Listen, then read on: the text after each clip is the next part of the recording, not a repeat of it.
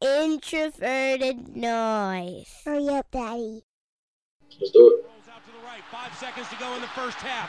Dante fires deep to the left. Moss caught it at the 11, but now he pitches it to Mo Williams.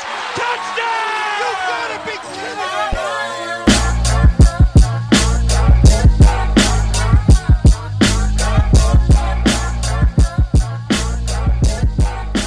All right, welcome back to another episode of the Climbing the Pocket podcast. I am your host, Jason Brown. You can find me on Twitter at BrownJason.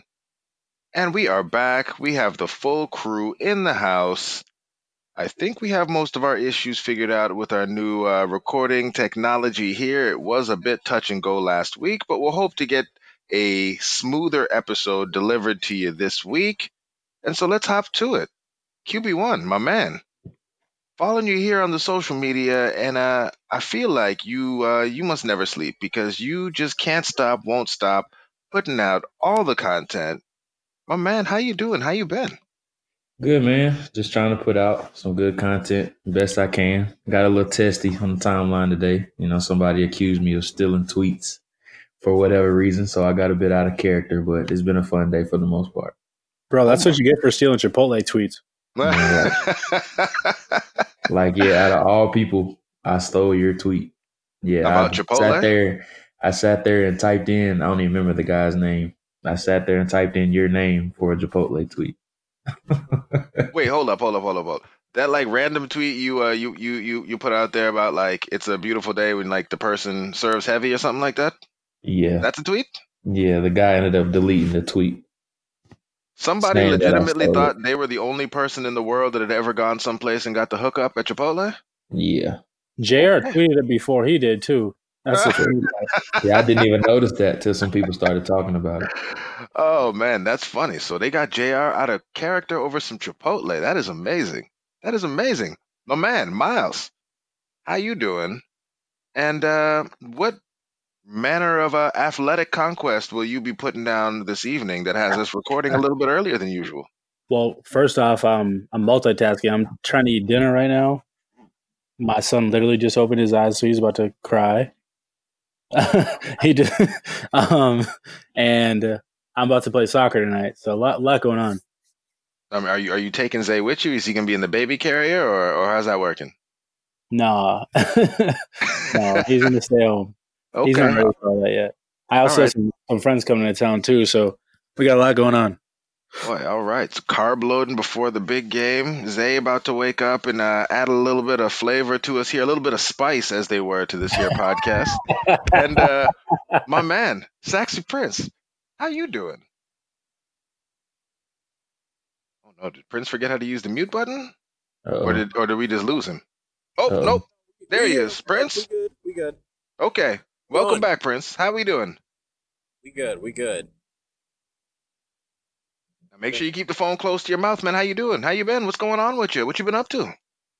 You know, I've been a very, very busy artist, as I would say, and you know, trying to keep up with all the. I mean, I've been blessed to have a number of opportunities coming my way and whatnot.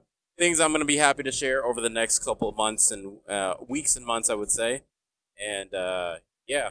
Also trying to get back into the grind that is the football season. So you mean riddle rooms or puzzle rooms? I was about to say, I feel like we got some stuff to talk about real quick before we get to this, because you keep telling us how busy you are, how much you got going on, but I feel like your social media keeps telling me that you are spending an inordinate amount of time in these escape rooms and riddle rooms with Arif and Luke, and then a bunch of other people who are not named Miles. Speak on it, Prince. Well, you know, Luke was in town, so I wanted to make sure I got to spend a little time with him. He lives out, you know, not in Minnesota, so I asked him to do a riddle room, and then obviously a reef. He's always down to do one. I asked Miles, but you know, he had some weird excuse, like, you know, he has a new baby and family. Asked me like 12 hours before the riddle room, like, hey, yo, we're going to this riddle room tomorrow. Are you trying to go? I'm like, bro. He's like, it's at like 9:30 too. I'm like, what? I don't know why he can't just So it's weird. But no, we had a really good time there, and then I already had another one, a work it was actually one that was scheduled around my work, so it's kind of like a team bonding thing that we did. I did another on Friday.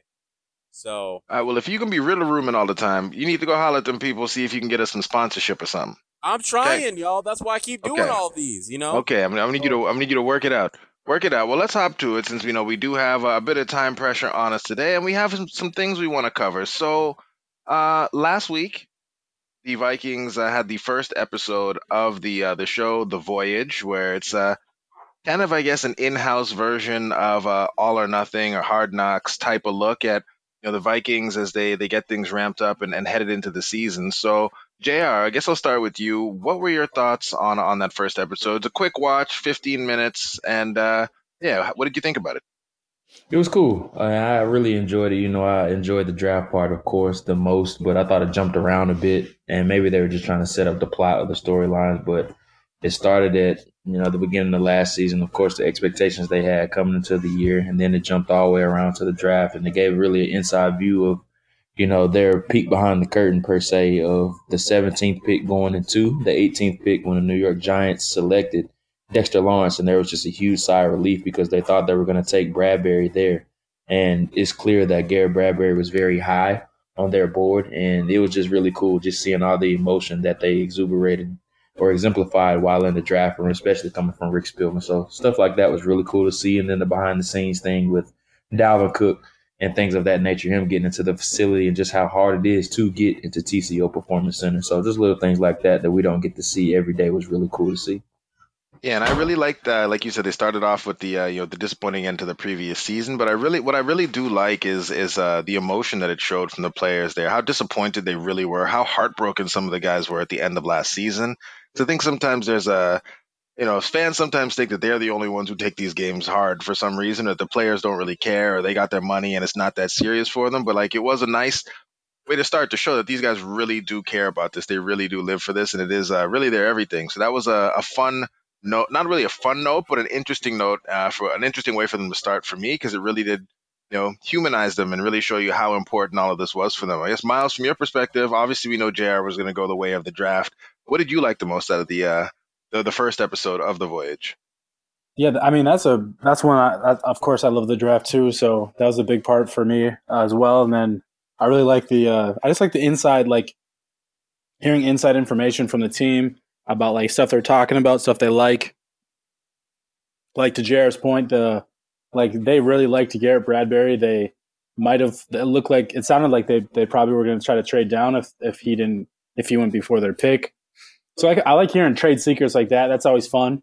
I know they like to tease you a little bit by saying that someone had offered them a pick or an offer to trade back, but then they kind of just cut it off there and they didn't speak anymore on it. But yeah, I just really like the inside and outs of talking to the players, talking about their expectations, their philosophies, hearing people like Coach Zim talk about what he's looking for and how he wants his team to be as a unit, and introducing his new coaching staff and stuff like that. I mean, I just think the ins and outs of it and getting to see the behind the scenes work is always fun.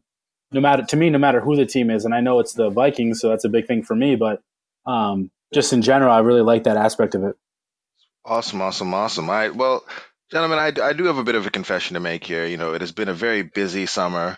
And so, there's Hard Knocks, there's All or Nothing, and I haven't been able to watch either. So I'm just going to come out to you guys here and ask for the opinions of these shows.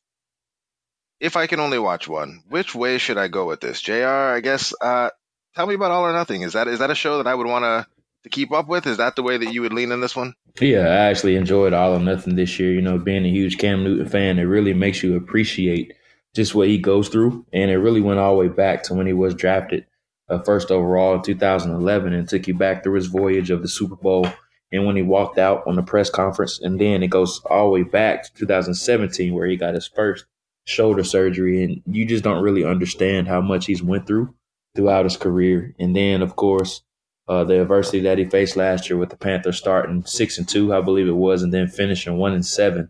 Down the stretch, and then just how much he declined as the year went along. And of course, there's so many sub stories and side stories, and they highlight Greg Olsen, Luke Kuechly, of course, and Taylor Heineke was another guy that got a lot of love throughout the documentary, but I really liked a lot of things that they exuberated and showed throughout the entire show. So I thought it was really good, and it really goes behind the scenes a lot, and you really find out about Dante Jackson. And I thought they made him look kind of bad throughout the series just because they made him look kind of a bit hard-headed, even though he had a really good year last year. But it was your typical rookie bumps and bruises along the way, even though he was having a lot of success. So there was a lot of interesting stories in every episode. I really enjoyed it.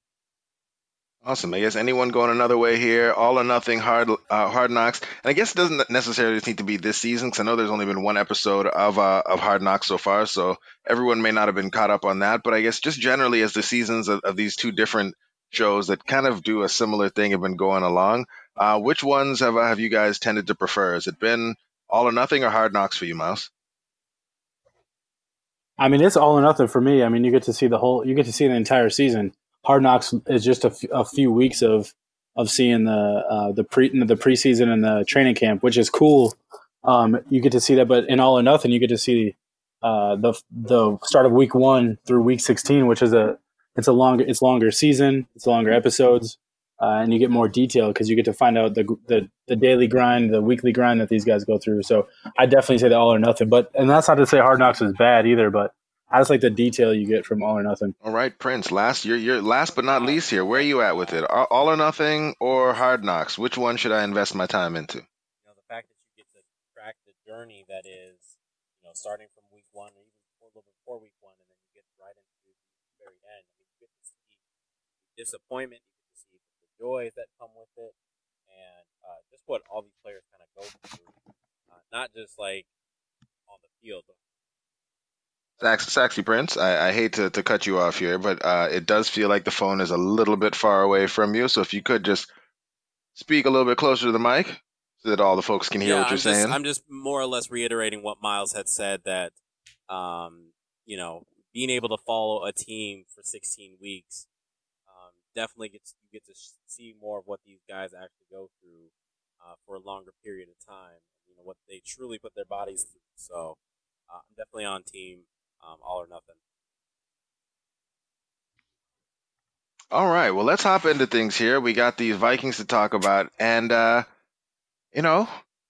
a game coming up here. We get to kind of preview a little bit here, and with the game comes, the release of the depth chart and injuries and all those sorts of things. And so the depth chart was released, the first one of the preseason, and I mean, every season, every year we tell ourselves not to read too much into the depth chart, but, we are starved for football, and it is some, quote, official news from the teams. So, JR, when the depth chart did come out, did anything jump out at you? Was there anything that really stood out? Were there any players who were either higher or lower than you initially expected when you saw that first depth chart? Of course, Chad Beebe being the third guy listed. I think that was, I wouldn't say it was a surprise, but just to see them officially put him in front of Laquan Treadwell, I think that really seals the inevitable that we really thought was coming. There's some other guys that are probably right on his heels too, with Brandon Zylstra and BC Johnson, who seems to be having a really good training camp for the most part. Other than that, there really wasn't any huge surprises to me. I'm really interested to see exactly how things work out over the next few games, with the first game being on Friday. Of course, you're going to have some guys that stand out and some guys that unfortunately get hurt and some guys that are disappointments. So I'm really interested to see exactly how everything comes to fruition over the next few weeks. Yeah, so JR, if it's you, because this seems to be a common thread, when Eric Thompson was on talking about what he'd been seeing at training camp, it was a similar thread there as well, where Laquan Treadwell is running with the 2s and 3s. Listening to Norse Code, Arif was saying similar things. If it's you, what are you doing with Laquan Treadwell at this point? Like, are you trying to trade him? What would you accept for him in trade? Like, what is it that you think the team has in their minds when, they still have him there. He's still on the team. Obviously, he comes with some dead cap, so that's probably why he's still around. But, I guess, what are you doing with Laquan Treadwell at this point?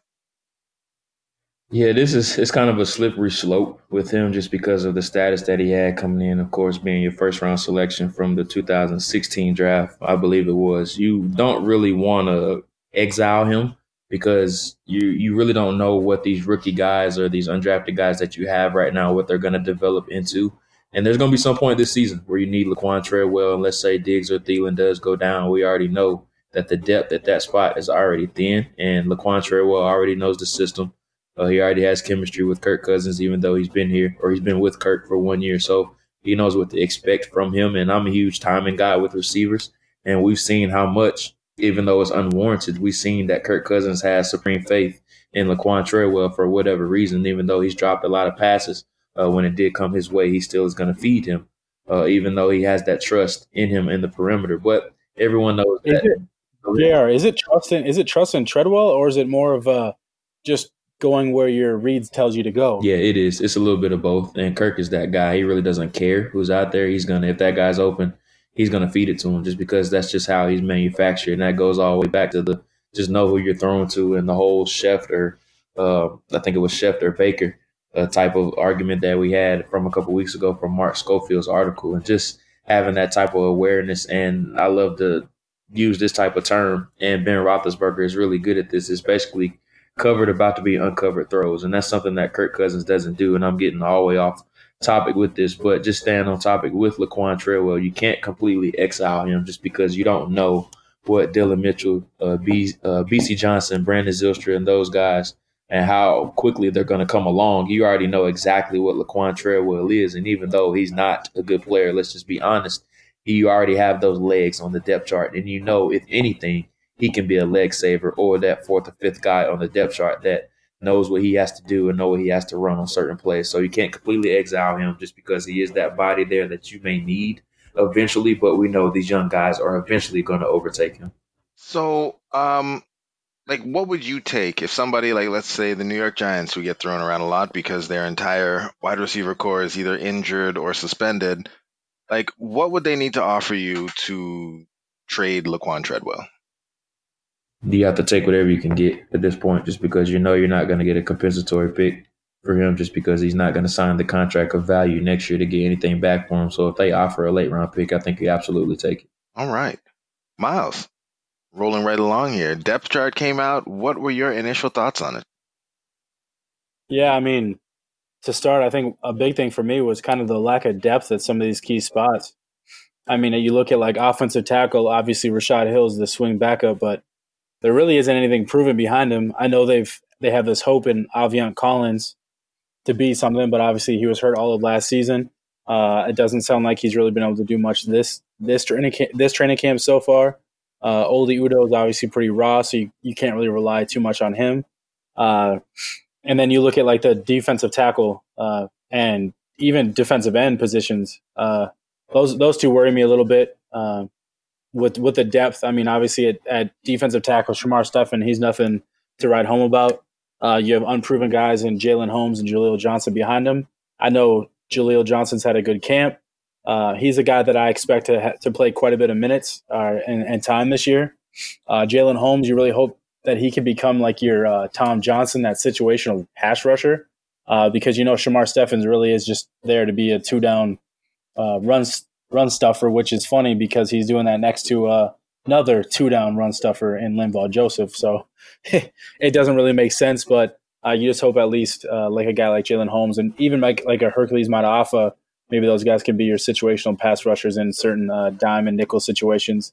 But getting back to a surprise I guess I really had was Ameer Abdullah. I know when they claimed him last year, it told me that they liked him when he got released by the Lions during the season. It told me that the Vikings liked Ameer Abdullah during the pre-draft process.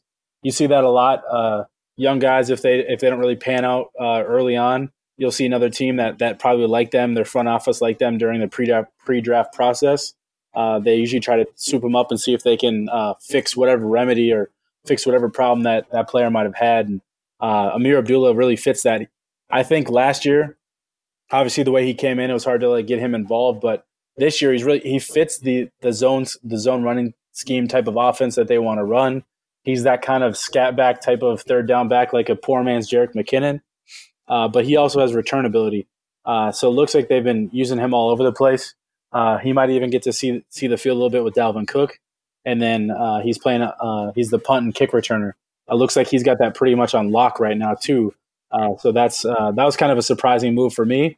because I know that they liked Mike Boone last year. They liked him so much that they kept him for the entire season. They kept him and Rock Thomas, who's now gone, but they kept 5 running backs last year just to make sure they got those guys. So to see Ameer Abdullah ahead of Mike Boone right now is kind of a surprising move, but I mean, I'm fine with it. I think Ameer Abdullah can be a good third down back. And I know we've talked about this briefly before, but JR, can you remember what missed with Ameer Abdullah? Because he seemed to be almost the perfect prospect coming out. What didn't fire from him, in your opinion? Well, I think it was just finding a role. I think that was the biggest thing for him. And everybody knew he was a bit smaller, so he never was going to be able to be that bell cow type of back. Then he had the Liz Frank injury during the earlier parts of his year, so he lost some of his explosiveness, especially in his lower extremities, which is where most of his explosiveness came from, what he hung his hat on. And then you couple that with the fumbling issues that he had in Detroit, which was a huge reason why they let him go. So just all those things have finally tallied up to get him to the point that he's at. And really the niche that he has to create for himself now is most likely on special teams. I think he's probably going to be the punt and the kick returner this year. So he has a chance to carve out a role there. And we know Dalvin Cook is a guy that he's very reluctant to ever play 16 games. He hasn't done it yet in his career. So you have Alexander Madison, and he's the next guy off the bench. So he just has to stay ready. So, Yinka, same question to you. What are your thoughts on the Vikings' first depth chart? And I guess what does it mean to you? What are you looking at? Who's higher than you expected? Who's a little bit lower than expected? Yeah, I think I'm in the same camp as JR where, there aren't any surprises really on the depth chart. I'm actually looking at the depth chart as, very much that is where are the areas that we are strong on and where are the areas that we need to maybe see if we can find some guys who are going to get let go from other teams. Right now, I think the Vikings are not as strong on the wide receiver or the linebacker depth, and it worries me a little bit because after Adam Thielen and Stephon Diggs, I mean, you're going to have to rely on Laquan Treadwell. You're going to have to rely on Mitchell and B.C. Johnson and Chad Beebe and some of these other guys who aren't as proven. So it worries me when I saw the depth chart because I think the areas that I would want us to be a little bit more solid on are some of the areas that we're the weakest on, having a decent backup behind Kirk Cousins. I mean, as weird as that sounds, but, Vikings have had to start a backup quarterback almost every other year for the last 10 years, basically. So it's something that, again, I just looked at the depth chart as something that, it's good that we have the starters that we have because I think we have a more than great start at every position. But, as far as some of our depth, it was not great. So I'm a little worried.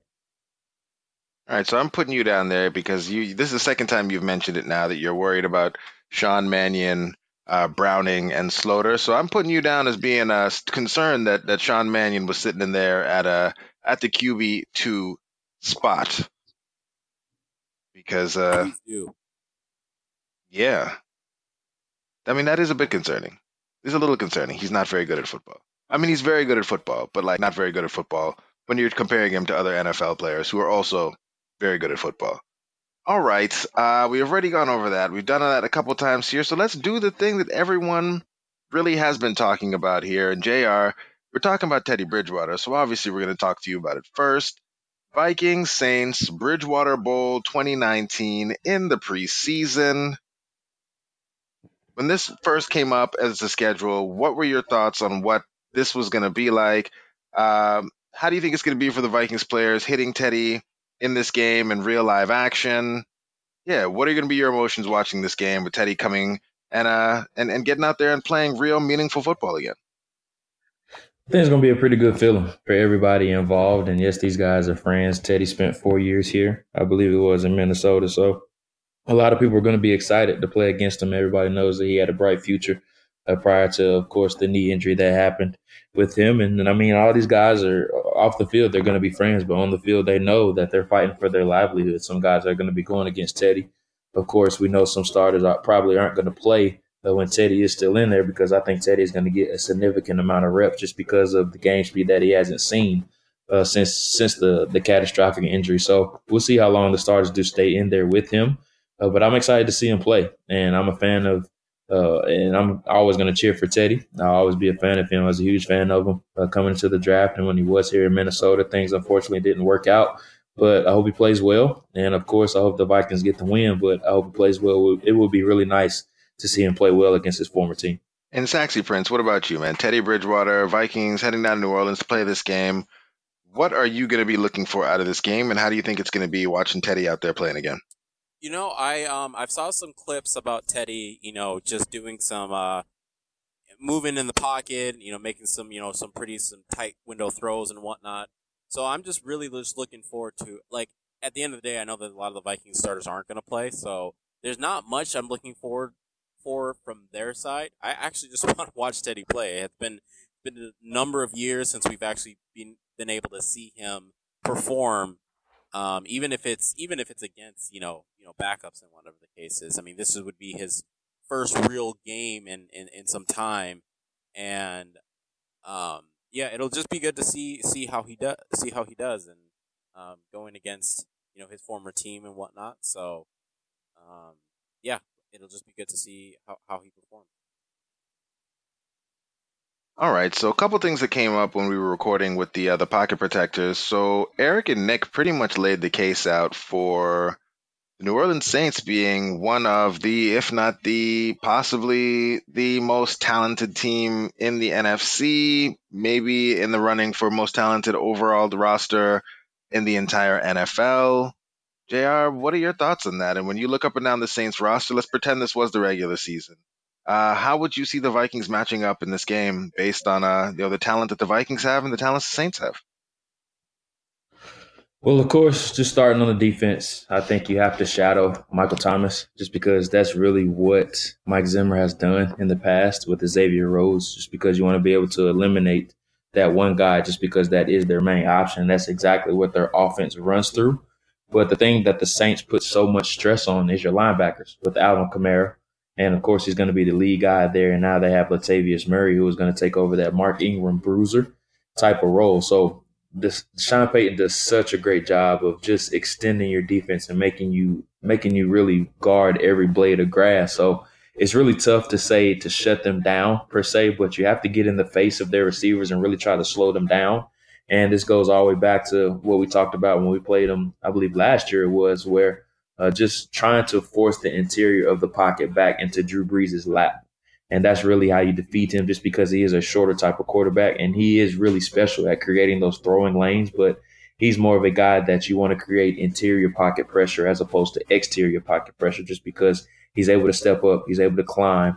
We're able to climb up into the eye of the storm, I like to call it. He's not scared to do that. But if you're able to create pressure where that eye of the storm is located and create chaos during that as well, I think that's really Drew Brees' deficiency for the most part. But on the offensive side of the ball, with the Saints, I think the biggest thing that you have to do, you have to attack their secondary. And I know they have some good players back there. Marshawn Lattimore is a good player. Marcus Williams is a good player. But the one player that you have to attack is Eli Apple. So his biggest deficiency has really been down the field. That's really where he's really struggled as far as finding the ball in flight. So you have to be able to take some shots against him. So I would target Eli Apple. You're on the other side here. What's the thing that you're most worried about from the Vikings in terms of the Saints coming at them? Like, what would be the matchup that the Saints would most be looking to exploit, either on offense or defense, against the Vikings? Probably just attacking Trey Waynes. I think that's the biggest thing they would try to do. And then, of course, attacking the Vikings linebackers with Alvin Kamara. And that's something that the Vikings have struggled with in the past. Alvin Kamara has really been able to have his way, not just as a rusher, but as a receiving threat. And putting him on like wheel routes and option routes out of the backfield, targeting Eric Kendricks, just because coverage is something that he has been inconsistent with during his career. And that's something that Sean Payton has circled really in his attack against the Vikings every time that they have played. So getting Alvin Kamara in space against the Vikings linebackers would be the biggest thing that I would target if I was the Saints coming into a game against the Vikings. Okay, so last question for you, JR. Thing that came up again on the Analytics Pod, the Pocket Protectors dropped this week on Tuesday, normally comes out on Mondays. Eric brought up some concerns about the defense potentially starting to regress, that key players are maybe a little older than we've come to realize. Xavier Rhodes didn't have a great year last year. Good year by cornerback standards, not so great year by his standards. Do you have any issues, concerns, or thoughts about what we should expect from these players just based on what you observed from them on film last year and just obviously your knowledge of football and kind of how players tend to bounce back as they get a little bit older? I think my biggest concern probably is Xavier Rhodes and Everson Griffen. Those two guys would probably be my biggest concern, just because even though Xavier doesn't miss a lot of games, he always has knickknacks here and there after he does give up big gains. And even if he is struggling, he does tend to go down with a phantom type of injury. And then, of course, with Everson Griffen, we know with the situation last year, and with him being a year older now, I believe he's 31 years old, he's going to be. Him being a step slower, and yes, Stephen Weatherly is still there, but he really hasn't garnered a significant amount of reps ever since Everson Griffen did go down. So there is a little bit of worry there, just how good he would be over a 16-game stretch. And I think Weatherly can do it, but he's not a proven commodity yet. And with Danielle Hunter garnering all of that attention, I just don't know how good Weatherly would be consistently in those one-on-one situations. So if Everson Griffen does regress and Xavier Rhodes does go down, I do have a lot of concerns, considering, the Vikings cornerback group being really thin right now. All right. Well, that is it. That is all. So it's always nice for me when the numbers and the film, they come together. Everyone is in agreement because we don't have to fight all the time. We should be working together with the film and the numbers to make the best decisions overall. But that's it. That's all. That's all I got. JR, before we get up out of here, because as I said at the beginning, you've been doing a lot of great stuff, putting out a lot of great content. What is the thing, if there was just one piece that you put out here of late that people should be going to find, what is it? What is the thing that you're most proud of in this last week of content that you put out? So I've started a new column on the Draft Network called FCS Friday Spotlight, where I'm just giving spotlight to some 1AA and FCS guys that aren't really getting a lot of attention right now, but they definitely do deserve it. Last week, I highlighted Jacob Knipp, quarterback from Northern Colorado, who has an amazing story. Just to give a quick overview of it, he's had shoulder surgery twice, and he's injured it 3 times. His non-throwing shoulder, his left shoulder. He currently has 13 screws in his left shoulder, but he's already been named as one of the top quarterbacks in the FCS that a lot of teams are really looking forward to. 6'5", 230 pounds. I'm really looking forward to seeing how he performs this year. So I'll keep an eye on him. It was really cool talking to him. On Friday, I have an interview with North Carolina A&T receiver Elijah Bell. He's from West Virginia, and Randy Moss was one of his biggest inspirations. So I had a really good discussion with him, and I can't wait to tell his story. Awesome, man. Definitely looking forward to it. And, well, that is it. That is all, listeners. As always, thank you for riding with us here at Climbing the Pocket. Thanks for following us on the way over to Daily Norseman. It has been a fun ride. We're getting ramped up as the season goes with some more awesome shows, great interviews on deck. And that's it. That's all. We will be talking to you guys soon. Have a good one.